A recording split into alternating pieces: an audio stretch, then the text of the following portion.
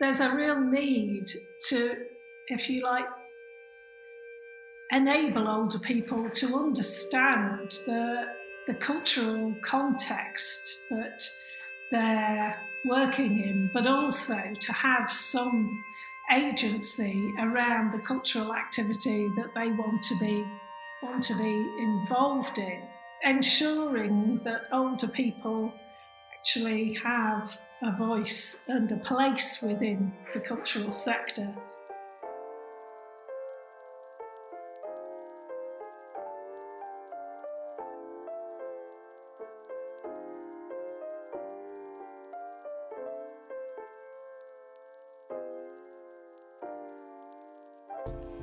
Today we are joined on the Manchester Museum podcast by Dr. Virginia Tandy OBE, the director of a new national agency for age and creativity hosted by the Manchester Museum and funded by the Baring Foundation. CADA, or the Creative Ageing Development Agency, aims to reshape people's views of ageing and overcome barriers to creative activity and opportunity. The organisation works to investigate the profound shifts needed to tackle ageism and support systemic change, as well as championing the cultural contribution of older people and the value of creativity, curiosity and imagination. CADA connects with individuals and organisations in communities across England and beyond who are developing and delivering arts and heritage programmes with, by and for older people, ensuring their views and voices are heard. Virginia is joined in conversation today by Emma Horridge, a freelancer in creative ageing and cultural engagement, who has led on work for the expansion of the Age Friendly Culture Champion programme across Greater Manchester.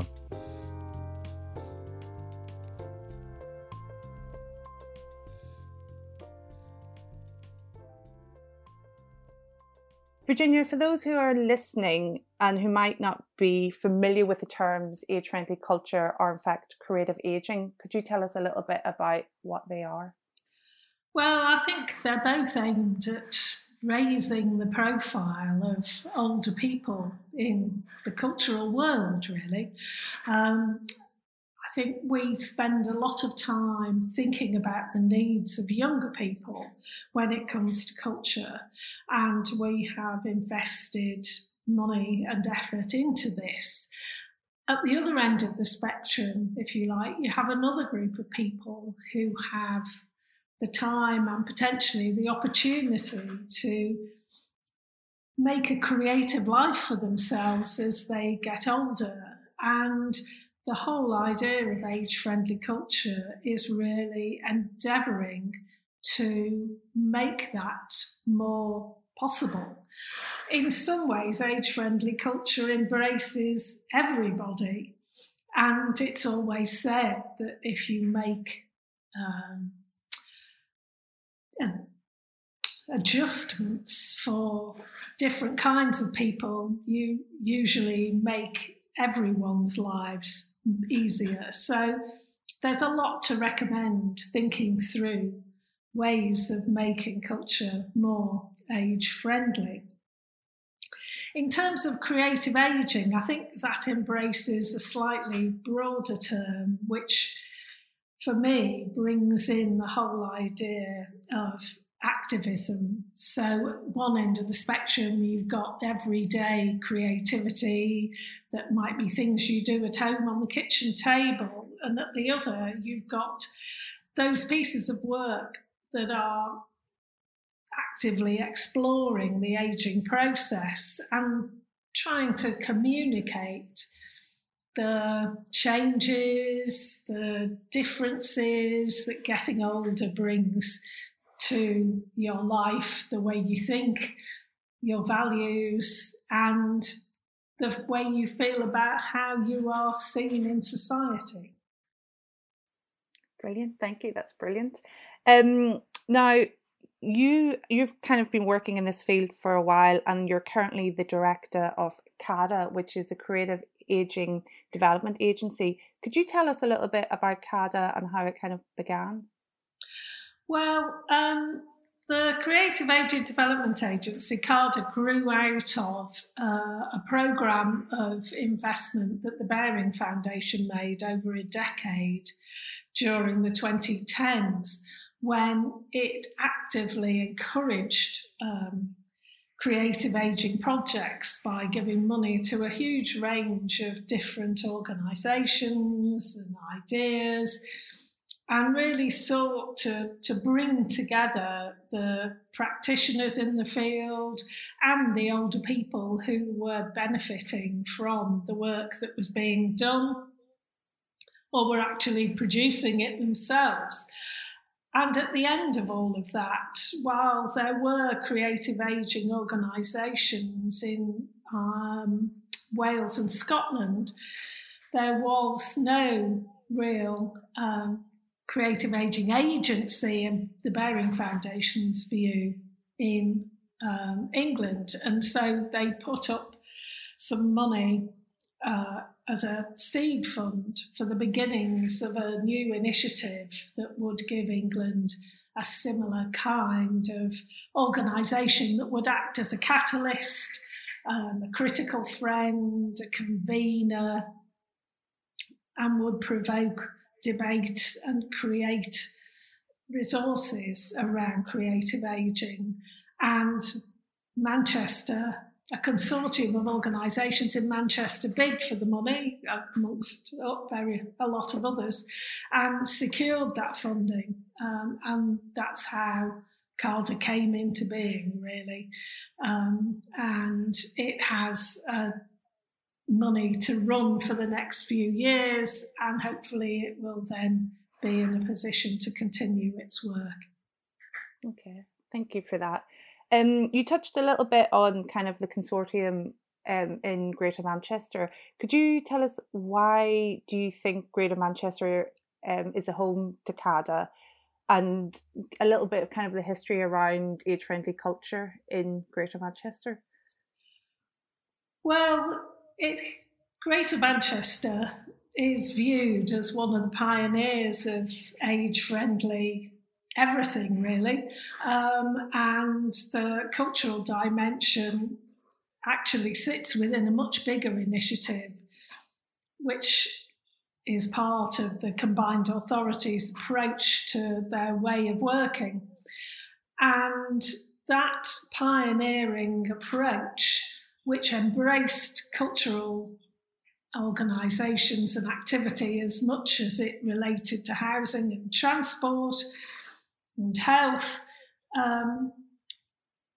was very much embedded in the city and the city region. And so it was a natural applicant for this money from the Bearing Foundation. And the consortium is an interesting collaboration.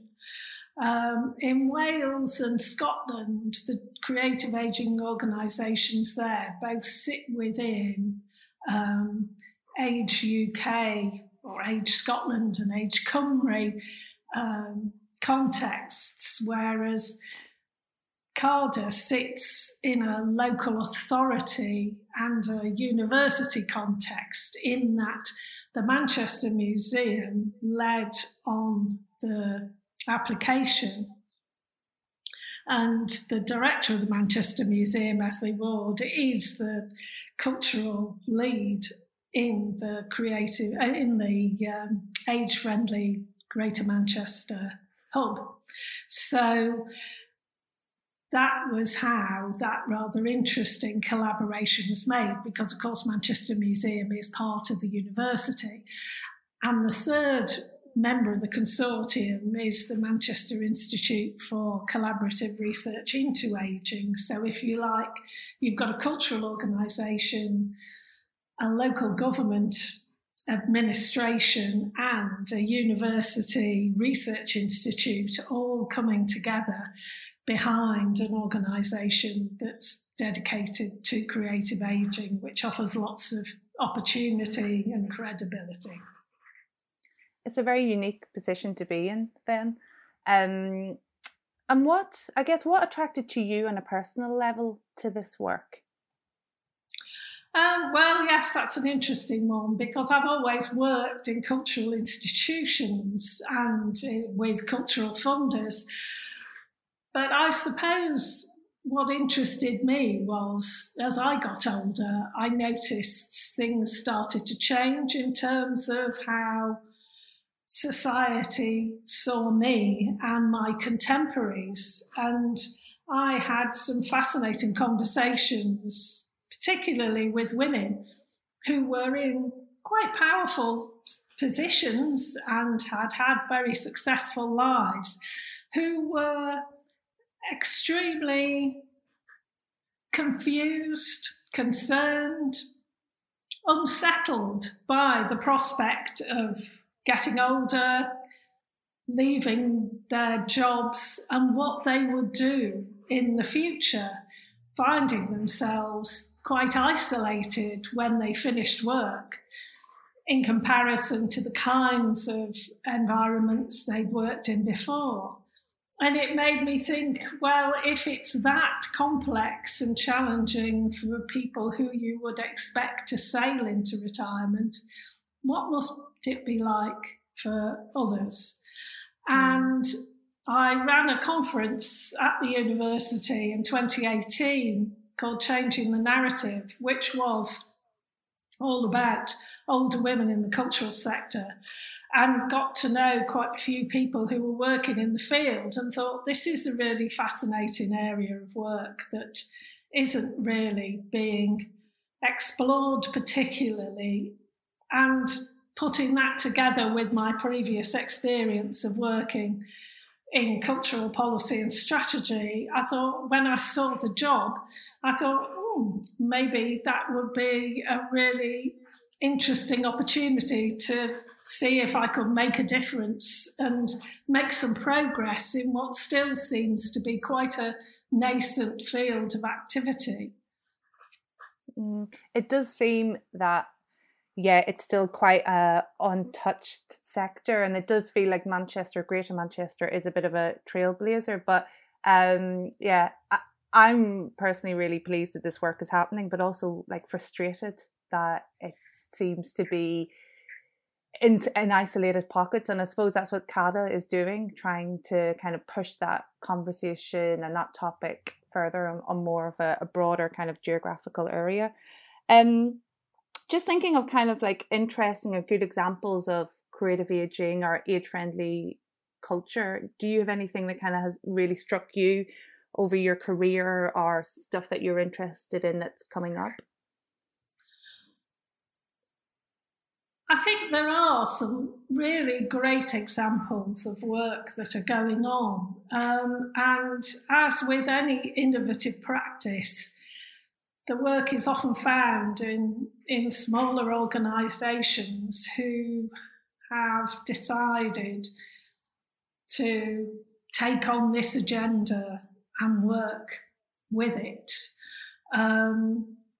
So organisations like Entelechy Arts down in London, who have regular, in normal times, activity for older people, and also get lots of referrals through social prescribing, have created a really impressive programme of work that also is artistically strong and explores ideas of ageing in ways that are not that commonplace. Mm-hmm. I've also recently discovered some fascinating examples of dance companies that are dedicated to older people, Moving Memory down, I think, in Kent, and there's another dance company in Brighton called Three Score Dance Company, again dedicated to older people and really exploring what it means to be an older dancer. Mm-hmm. And I think that is really fascinating work. Having said that, I think there are also some bigger arts organisations that are taking this agenda seriously. And if you look at the big theatres like the Royal Exchange in Manchester, who've actually got a production coming up next week, I think, an intergenerational production between their elders company and their young company. And also the kind of Heydays programme at Leeds Playhouse. I mean, what you see there in normal times is older people, 200 or 300 of them every week, taking over the theatre during the day and running lots of different activities, but also through the ensemble of older performers at Leeds, constructing really ambitious projects such as the Bus Pass project that they're hoping to present in 2023 for Leeds City of Culture. Brilliant, that's fantastic. I'm based in Manchester, and I'm looking forward to seeing the Suzanne Lacey Uncertain Futures at Manchester Art Gallery, because that looks really interesting, where she has worked with Suzanne Lacey, an international female artist who happens to be over the age of 50, which is the World Health Organization's definition of an older person.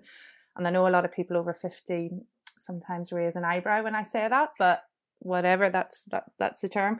But that looks really interesting. That's where Suzanne has worked with groups of women over 50 in different communities and wards across Greater Manchester to talk about, I guess it's their economic future and their vulnerability when it comes to kind of economics and the uncertainty of their future. So I haven't seen it, but yeah, I'm looking forward to having a look at that, because that looks really interesting. Just kind of bringing us back maybe to CADA, what changes would you like to see, or what changes would CADA as an organisation like to see in the cultural sector? Well, I think there's a handful of things that we're working on at the moment that are the beginnings of our agenda, really. I mean, the first is this idea of ensuring that older people actually have a voice and a place within the cultural sector. And we've done some work understanding, which you know about, Emma, because you were involved, so about understanding the impact of the Culture Champions programme that Manchester put together and that's in places been running for a decade, where older people had the opportunity to act as ambassadors in their communities. I think there's a real need to, if you like, enable older people to understand the cultural context that they're working in, but also to have some agency around the cultural activity that they want to be involved in. And I think Culture Champions offers a great example of that, and I'm starting now to see other potential examples too coming out of the Celebrating Age programme, which the Berean Foundation and the Arts Council co-funded, and which is now coming to an end. So I'm looking forward to having some conversations with older people who've been involved in those programmes too, to sort of compare and contrast experiences and see what possibilities exist to maybe bring older people together and have a national conversation about this creative ageing idea in all its diverse forms. Secondly, I'm very aware that there is very low visibility of creative ageing work in ethnically diverse communities. And so to begin some understanding of that, we've just commissioned a piece of work that's looking at creative ageing initially in the South Asian community to try to understand what work is going on, but also to try and bring some new voices into the creative ageing conversation, some new ideas, some new perspectives, and to celebrate the work that's already happening. The third thing that I'm looking at the moment is the whole issue of data. I can't answer the question, where has the highest proportions of older people in the country in terms of percentages of their populations, nor can I accurately answer questions around cultural participation of older people, particularly in terms of the impact of the pandemic and their willingness to return to participatory activity in person. And so we've also commissioned a piece of work with the Audience Agency, who collect all the data from the arts organisations that are funded by the Arts Council, to look at their data from an older people's perspective, to give us that insight as a starting point, as a baseline, to see where things are up to at the moment, so that we can track our progress, but also we can speak more authoritatively about where we feel there is room for improvement and where we feel there are significant insights that could help cultural organisations do more to attract older people back into their organisations. You know, people over 65 were some of the most loyal and frequent attenders at arts organisations prior to the disruption of the pandemic. And I'm not sure, until I see the results of the research, I'm not sure how they are, or whether they're finding their way back. If you talk to a lot of older people, they say they are still quite nervous. And so we will have to see how things do change and which older people decide they're going to go back to their previous way of life and who might actually want to work differently. And of course, the whole digital acceleration of online working has made such a difference to those people who are digitally connected in terms of the range of things they can participate in and what they can access. And that's a whole other thing to be looking at as we move forward, how we actually capitalise on that, but also how we recognise that for many older people, that still isn't their preferred way of working. I think the other changes, as I said before, going back to culture champions, I think it is that issue of, when I've spoken to older people, what I hear is they want purpose, they want agency, they want status.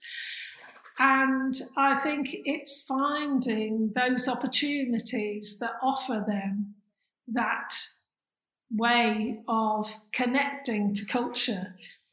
And then I think the other interesting discovery is that discovery of talent that maybe was there when they were children, but they didn't have the opportunity to explore it. And they now have perhaps time and possibility. And we can see people, really good examples, particularly coming out of the Celebrating Age programme and other work that other organisations are doing, where we see people rediscovering interests and talents that they had as children but put to one side when their working lives or their raising of children became a dominant part of their life. And they're now going back to that and finding something which really does enrich them and makes their later life a time of opportunity. Mm-hmm. some of the, just from listening to you, it's just reminded me from some of the older people I've spoken to have definitely said that and expressed that want to kind of develop a skill that they may have had when they were younger, or even start something new.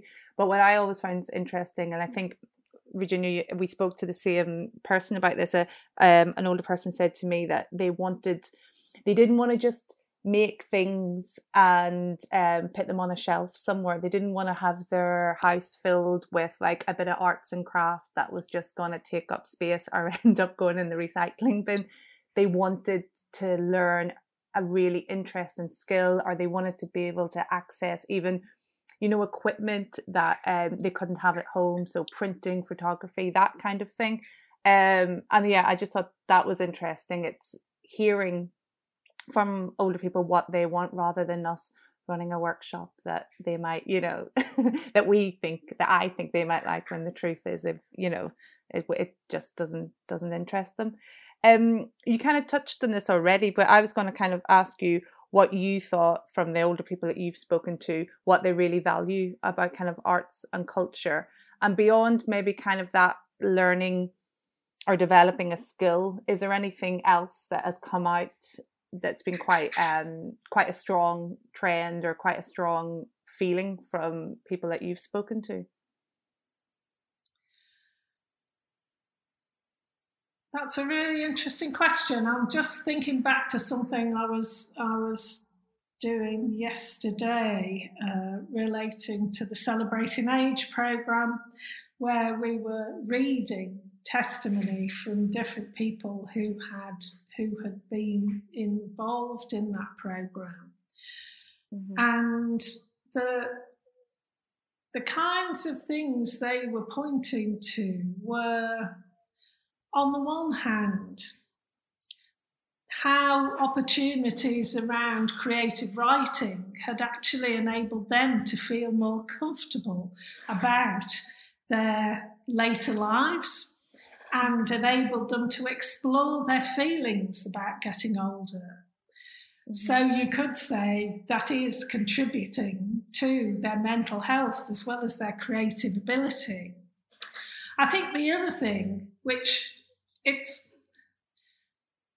has been sustained actually, often virtually through the last 15 months, is the kind of togetherness and companionship that people have found through pursuing creative activities with others, sharing ideas, talking about work between a group of people, maybe even visiting something together where possible. I think there has been that togetherness is such an important aspect of creative ageing.